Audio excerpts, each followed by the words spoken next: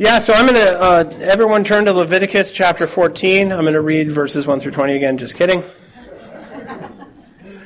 Yeah, it looked a lot smaller when I printed it onto the page there, but I'm glad we read it. Hopefully by the end you'll be glad that we read it too, if you're not already.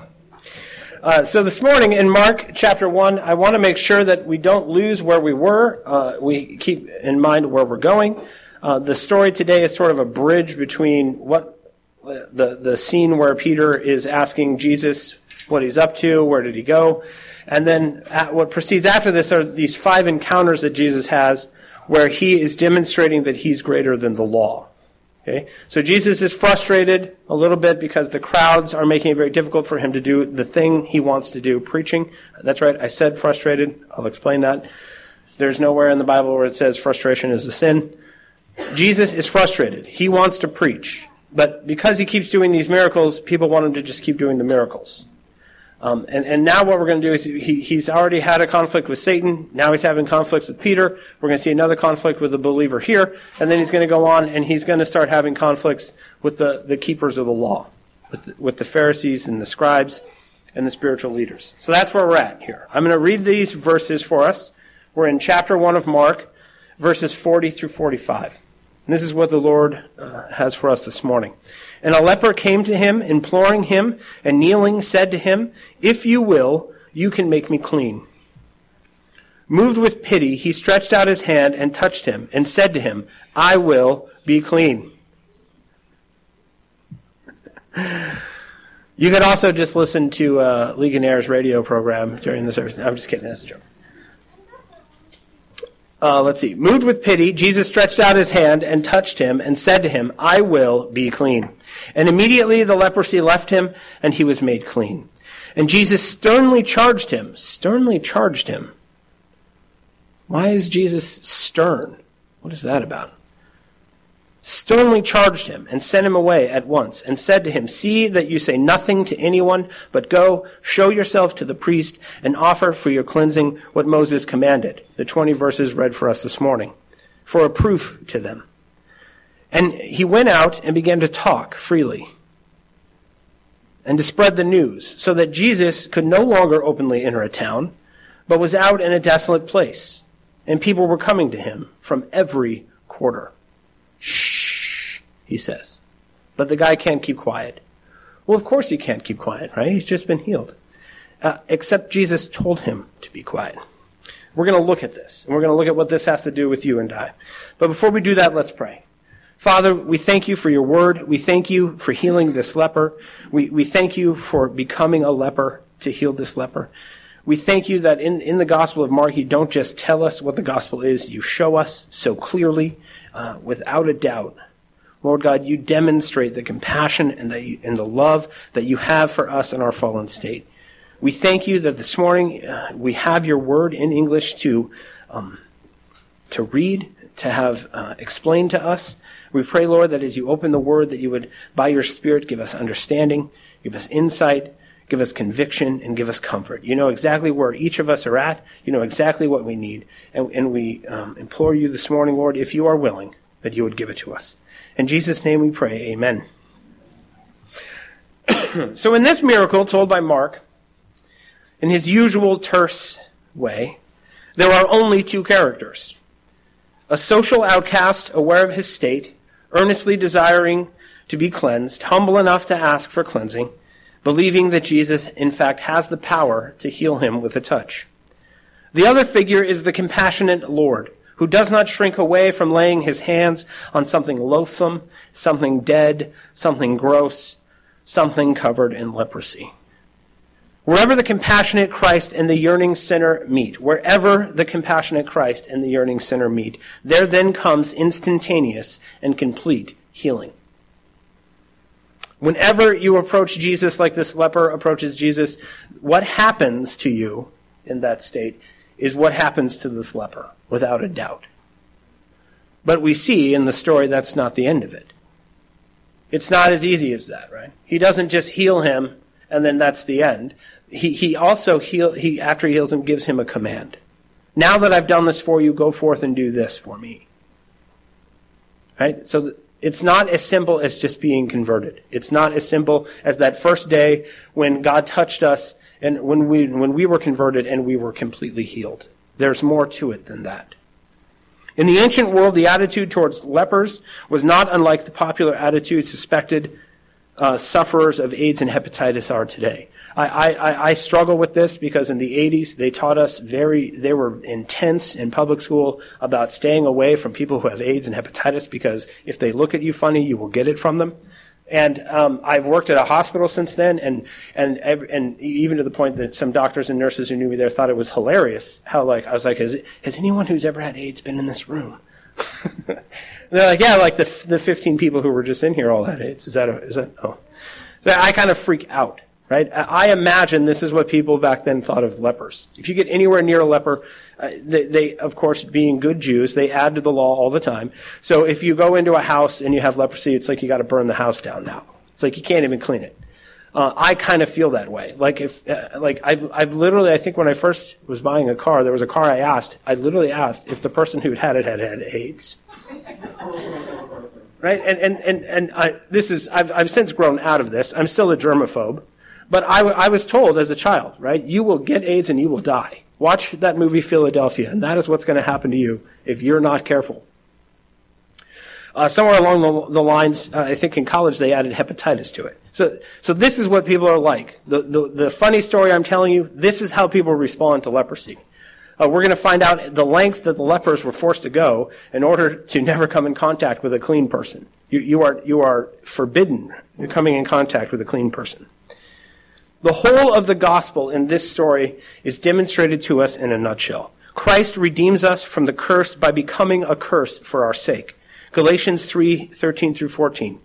Christ redeemed us from the curse of the law by becoming a curse for us. For it is written, cursed is everyone who is hanged on a tree. So what we're going to see is Jesus swaps places with the leper. The leper is out and all by himself in a desolate place, away from everyone. And by the end of the story, Jesus is the one who's out in a desolate place all by himself and can't go into a crowded city. To be healed, to the healed leper, the most natural thing in the world, the spontaneous expression of gratitude to Jesus would be to go and tell others, right? Isn't this like a story about the Great Commission? This is what happens. He gets saved and he wants to just immediately go and tell everyone about it. And that is not, that is a misapplication, okay? We get, it's apples and oranges. You are to be healed now and to go out and tell everyone. But it's very important that Jesus tells this guy not to tell anyone, and yet he disobeys. It's funny because here he can't get this guy to shut up, and most modern Christians, he can't get them to say anything. It's funny how he's told to be quiet and he's loud. We're told to be loud and we're often very quiet. I found that moderately entertaining. So last week we saw that Jesus is avoiding crowds. He just wants to preach. Healing validates his authority, but many people are concerned more with the healing than with the teaching. It's interesting at this point that after he goes into Capernaum and preaches at the first synagogue, and everyone's astounded by his teaching, and everyone says, look at this guy, it's amazing, it's better than the scribes. Nobody is going around telling anyone, hey, come and listen to this guy who has more authority than the scribes. Right? Jesus has made it very clear that's what he wants to do, is to tell everyone. Nobody is running around and saying, hey, come and hear this guy. Everyone is going around saying, hey, come and be healed by this guy. The message he has is not important to people. Even Peter. Peter isn't say, hey, let's go do some more preaching, right? Peter's trying to ride that fame wave all the way to the top. Say, let's go all the way to the throne. Nobody is going around saying, come and listen to this man. And it's overwhelming Jesus. He is conflicted internally. It's not until Gethsemane that he starts to have this internal conflict, because he loves to heal people. He wants to heal people. But that's not why he's come. He does those things because he can, and when he does them, he demonstrates who he really is. He says, I am the king, the kingdom has come, right? I and the Father are one. He says all these things. And to prove it, he heals people. And then what easily happens is everybody gets fixated on the healing part, not the message, not what he tells them to go do because he's healed. right? He's given this guy a mission, and the guy fails in the mission utterly. And this is what we all do. God comes into our lives, he heals us, he creates this relationship, and then he tells us to go do something, and we fail to go and do it. I just gave away the end. I guess we're done. No. There is a very serious paradox in the center of Jesus' ministry. He sees the hungry crowd, right? He says, look at all these hungry people. And his disciples are like, what are we going to do? All these hungry people. And Jesus said, well, I'll feed them. But then a crowd comes to him because they're hungry and they want food from him, and he rebukes them in John 6:26. So the crowd who comes and wants him to give them food, he rebukes. The crowd that's just standing around that is hungry, he feeds. So you can see there's some tension here when this guy is coming to be healed from the leprosy. The guy doesn't really care much what Jesus has to say, clearly, because he does the opposite of what Jesus says. He just wants to be healed. And there's frustration there, obviously. How could Jesus not be frustrated? Right? Of course I'm going to heal you. But there's this tension. It's not really what you need. What you need is to obey me. What you need is to have a relationship with me. What you need to understand is that the kingdom has come. That's more important than your leprosy. And what we're going to see is that is now echoed for like the next chapter and a half of the stories we're going to tell. There is something worse than this guy's leprosy. And I'm going to go on to describe leprosy. It's going to be hard to believe that this guy has a bigger problem than leprosy, but he really does. Now, in the story itself, there is a bunch of stuff that Mark doesn't say. How long after, right, just before this, it says he goes around preaching in synagogues and casting out demons, and then immediately this leper comes. Well, how long? Mark doesn't say. Where are they? Mark doesn't say. Are they inside? Are they outside? Did this guy who is not allowed to go near clean people come running into the... We don't know. There's all kinds of stuff we don't know because it doesn't matter to Mark. What matters is the interaction between the two characters. Now, I'm going to assume there's a crowd, because what's very clear is here, everywhere Jesus goes, there's a crowd. So there's a crowd of people around Jesus, and this guy comes storming in, and you don't hear the crowd's reaction. That's coming later. What's important right now that Mark is trying to get across to believers about the gospel is this interaction between the leper and Jesus. We're going to find out why those are the only two that matter in this particular story, but that's all there is. There's no other information. Okay, leprosy. Leprosy is really gross. I'm just going to say that. I don't know if you guys know that, but leprosy is gross. I know exactly people react the way that they react, and given the AIDS background, I understand completely why. Leprosy is a collective noun designating a wide variety of chronic skin diseases. In our day, leprosy means one thing. There's not a huge variety of leprosies. There's just one. But in their day, there was I think 70 different skin diseases that you could have. The worst one is what we commonly call leprosy now. But leprosy in the Bible covers all kinds of different skin ailments. If you read Leviticus 13 and 14, it's like a dermatology handbook. It's like, what do you do when you have dry skin? What do you do if you have a rash? What do you do if you have this, that? All kinds of different things. Ringworm, scalp conditions, boils, burns, right? That's a lot of different skin diseases. And they called all of them leprosy. They don't say what kind of leprosy this gentleman has. But my guess is, I'm just going to go out on a limb here, given the vehemence with which he approaches Jesus, I don't think he just has dry scalp. Okay? I don't think Head and Shoulders is the problem. Right? Jesus just gets hands on the bottle and says, wash, rinse, repeat. It's not, no. The guy has the bad kind of leprosy, the really bad kind. Any man who was identified as a leper was reduced to the most pitiful state of existence. Generally, where they lived was a garbage heap outside of town because they're already unclean, so people throw away a lot of good stuff, and that is where they lived. And they wore bells. They wore bells on them so that when they were coming nearby, you would know. If you heard a bell, you would know something gross is coming, get out of the way.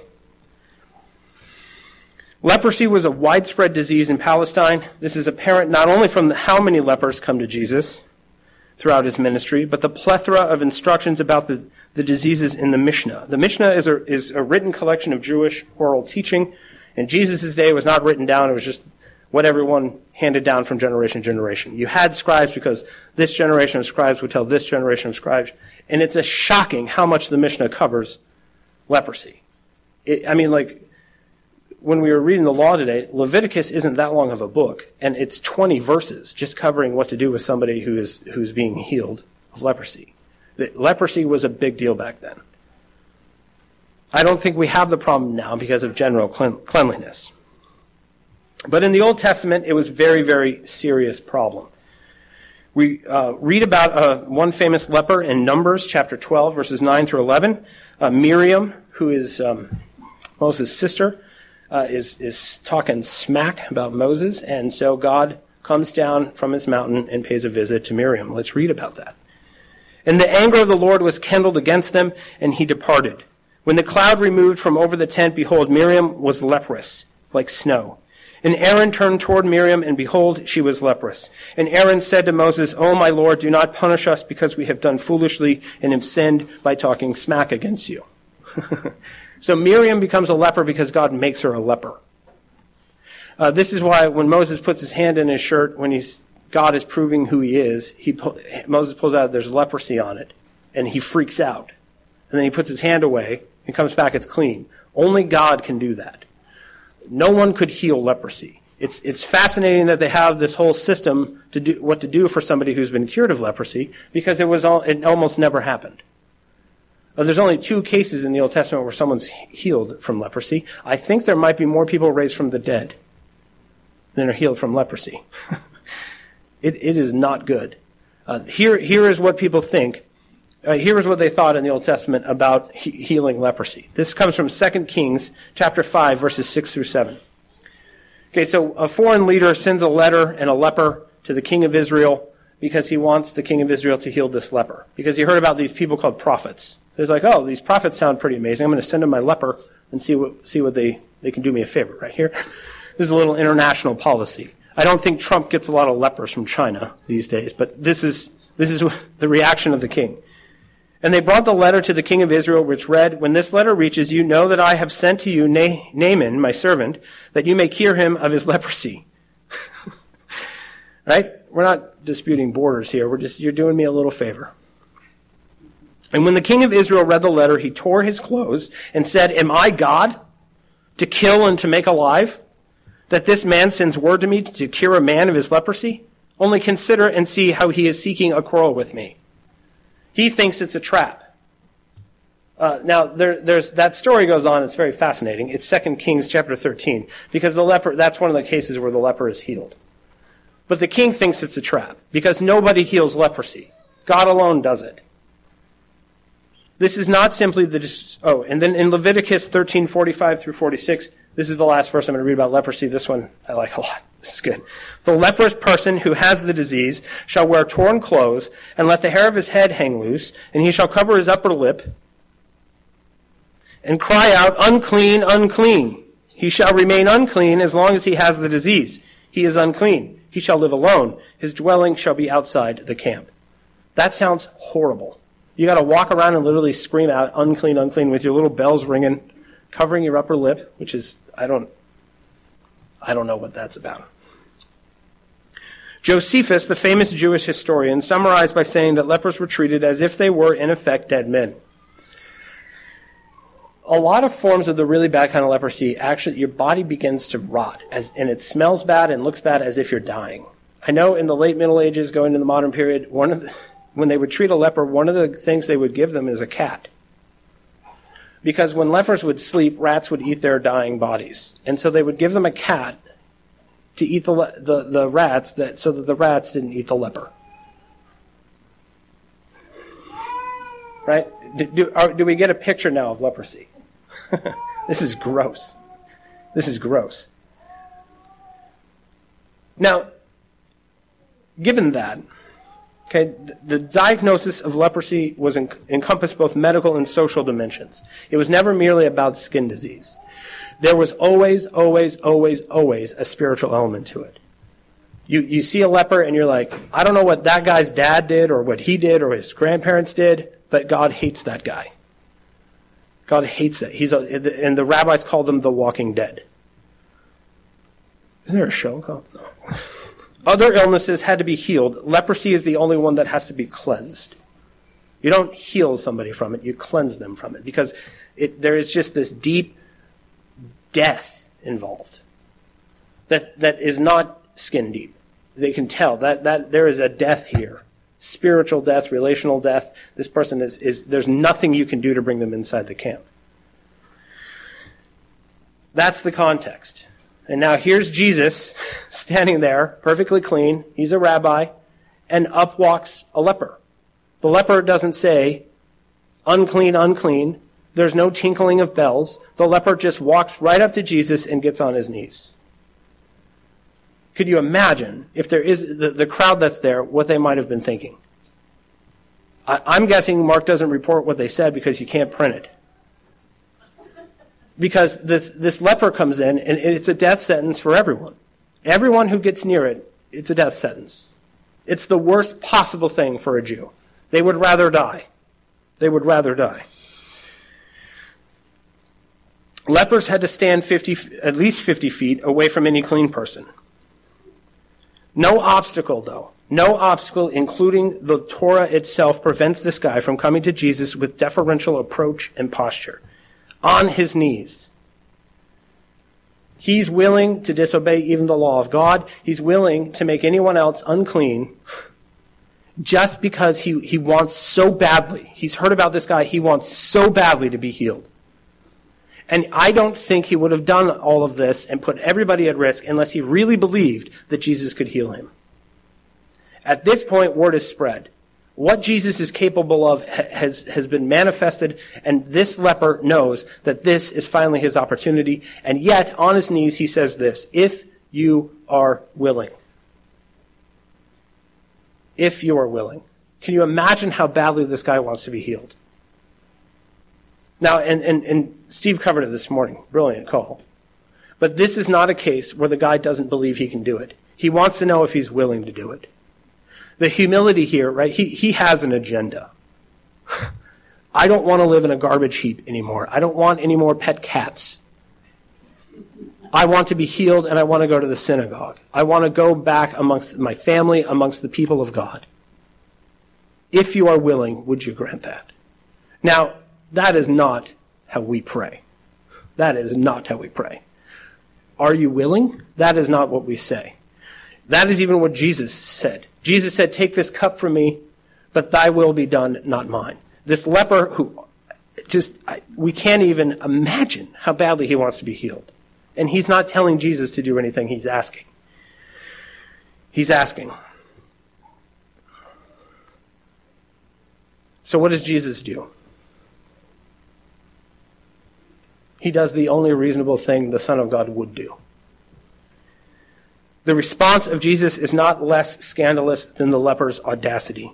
In the face of such an intrusion, it's so much at risk for so many people, one would expect an observant Jew to recoil in horror and protect himself and those around him, but Jesus' compassion replaces contempt. Rather than turning from the leper, Jesus turns toward the leper. He touches the leper, bringing himself into full contact with physical and ritual untouchability. He puts himself outside of the temple. The outstretched arm of Jesus is a long reach for his day. It's a long reach for any day. It removes the social, the physical, the spiritual separations prescribed by the Torah and custom alike. Something greater than Torah is here. Something greater than Moses is here. The whole concept, this whole thing is based on when something unclean touches something clean, the unclean wins. Never in the history of humankind has the clean won. Never has someone been so clean that they're uncleanable. Sorry, that's not a word. Think about this. Even with their reason, they have never heard of this kind of thing before. Someone who is like Teflon. Your skin disease, the death that is all covering you, I can absorb it.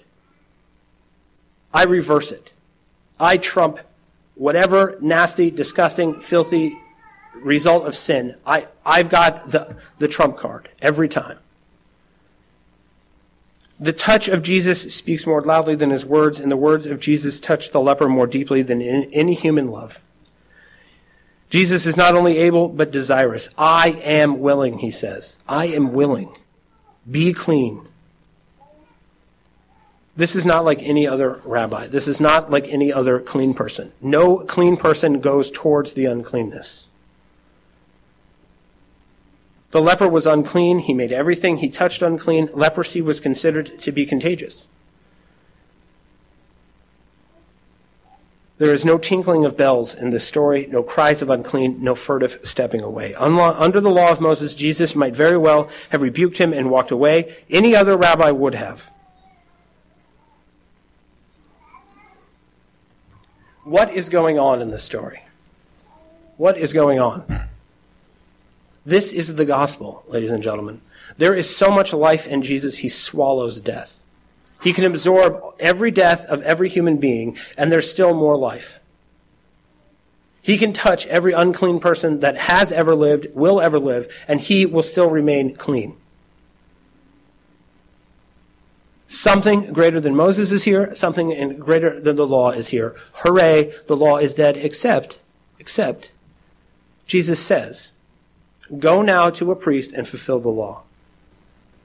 Well, I don't know, man. You seem bigger than the law, and I don't really have enough money to buy 2 doves, 3 sheep, wait 8 days, cut my hair, all that stuff. That stuff's dead. I like this new kingdom. This new kingdom has no law. What? No wonder Jesus is rebuking him before the guy even leaves, because Jesus had already understood what was going on. And yet, that didn't prevent him from touching the leper. He knew exactly where the guy was going to go. He knew exactly what the guy was going to say. Think about it. Why is Jesus outside the city? It's impossible to touch a leper and not be a leper yourself. Well, can we get some testimony here? Did anyone see? Did he not get leper? No, there's no question. Put the guy outside of the city. Don't bring him near clean people. We'll wait 8 days like the law says, and if no leprosy appears, maybe we'll let him back in. But Jesus has essentially put himself out. When all he wants is to preach the gospel to as many people as will listen, this guy comes close and he knows it's going to cost him, and he does it anyway. He heals him anyway. He knows that the guy is not going to obey him. For those of us, we heard the law this morning. It's very hard for us to understand what that's all about. Right? Why do you take a live bird and dip it in the blood of the dead bird and then let the live bird go? I have no idea. Frankly, it would have taken me more time to understand those 20 verses than to definitely prepare for this. I think some of the questions when you get ordained are difficult. But it's like, if the guy would have gone to the priest literally would have been like, oh, that process, oh man. Well, I think my granddad had a case like that. Let me get the book of Leviticus out. And he's like opening it up and he's like, okay, now do I cut his hair or now do I? But look at all the money that's spent. Look at the difficult process. The law can't make you clean. It tells you what to do when you are made clean. Because these are the things that the Lord rejoices in. The law was given by the Lord our God. And when you, in the rarest of rare occasions, are healed from leprosy, this is what I want you to do. And the leper's like, I don't know if his reasoning is, that sounds too difficult. I don't know if his reasoning is, I don't need that anymore because this guy just touched me, it's fine. That stuff is dead. This is a dead letter. But Jesus makes a point and says, now that I have healed you, go and fulfill the law. He's the only one that's lost anything here. He wants to take on the priests. He wants to take on the scribes. He's ready for that. Later on, we see him asking questions. He says to them, who was the baptism of John from? God? Was it from above or from the earth? And the scribes get together, right? He's looking to out them as fools. So why doesn't he then send this guy? Well, because he's not ready yet.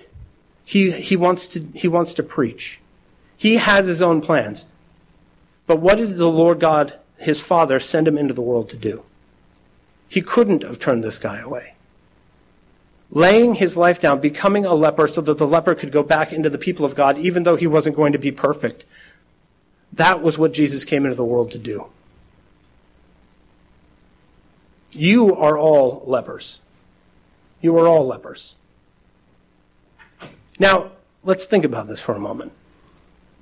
You think you were a leper, but you're not a leper. I mean, you think you were a leper, but you are still a leper. And this is what I mean by that. Because you all came up clean out of the water, or it was poured over your head and it washed you. And then God says, go and fulfill the law. And we're still running around. This guy, you can heal his skin disease all day long. There's another problem. And that is obeying the Lord as God. Obeying the word of God. Obeying the commands of God. There is a deeper problem here. And that's what all of the stories preceding this is going to show us. That not only is Jesus greater than the law, but that he still respects the law because the law is love. As soon as he comes on the scene, we just want to get rid of all of that other confusing stuff, all of that complicated stuff, because it's simple now. It's love. This leper doesn't understand love. He's received the love of Jesus Christ, but he doesn't understand it. Because if he understood it, he would have been like, yes, I'm going to obey you because look what you just did for me. The law of the Lord is wonderful. It is a pronouncement of love, and I'll buy as many birds and as many lambs and chop them up and dip them in whatever and let them go wherever as long as I get to rejoice in the Lord our God. You see, all he wanted in the end was what? Did he want to follow Jesus no matter where Jesus went, no matter what Jesus said, no matter what it cost him? Now, I found this problem going all the way back to like my first week of faith. We read stories like this. We read stories where Jesus is eating with sinners and he's eating with publicans, and we're like, okay, if we're going to be outreach and stuff, we got to go find us some sinners and some publicans. We got to find us some lepers to heal. We think in the story we're Jesus. We're like him, surrounded by all these quirky disciples who don't really understand us, who are always trying to set straight, and it's all this kind of angsty fun. But you're the disciples. You're the lepers. You're the publicans. You're the sinners. And you're just like this leper. You know exactly the power of the word and the touch of Jesus Christ. Are you obeying his law? Do you mean I have to go back and sacrifice because I'm a leper? I have to do the bird thing? Right? No. The law, right, entailed a great deal more than simply the sacrificial system. Let's look at two cases. John chapter 15, verse 12. I'm just going to read it to you. Don't take the time to turn there. This is my commandment, says Jesus. This is my commandment. I've touched you. I have spoken a word over you. You are healed. You are no longer a leper. This is what I want you to do. That you love one another as I have loved you. Greater love has no one than this, that someone lay down his life for his friends. You are my friends if you do what I command you. No longer do I call you servants, for the servant does not know what his master is doing. Peter doesn't know what his master is doing. The leper doesn't understand what his master is doing. Are they truly at this point in the story friends of the Lord God? Just being here in the church, sitting where you're sitting, does not necessarily mean you've got a great friendship with Jesus. It means you can have a great friendship with Jesus. He's taking care of everything that keeps you outside the camp. You were lepers, he's now brought you in. The point of the story in which you are living is where you have to obey what he says. Are you obeying what he says? We move on and we want to just go and we want to proclaim. We want to be like the leper. We want to go out and we want to get on mission. This is what I'm going to do. This is how I'm going to do it. But there's a word from the Lord that tells you exactly what mission you're supposed to be on. This guy says, if you're willing, heal me. He gets healed, and then he goes about doing whatever. He's no longer concerned with the Lord's will. And for many Christians, this is what happens. We're cured from our leprosy, and then we go running out and doing whatever it is that we want to do. We've been healed. We've been healed. We can go to synagogue whenever we want. We can read the Torah whenever we want. We're perfectly clean now. But there is a deeper leprosy, a darker leprosy. Obeying the word of God, which is loving people. Loving your spouse, loving your children, loving your neighbor, loving your coworker, loving people.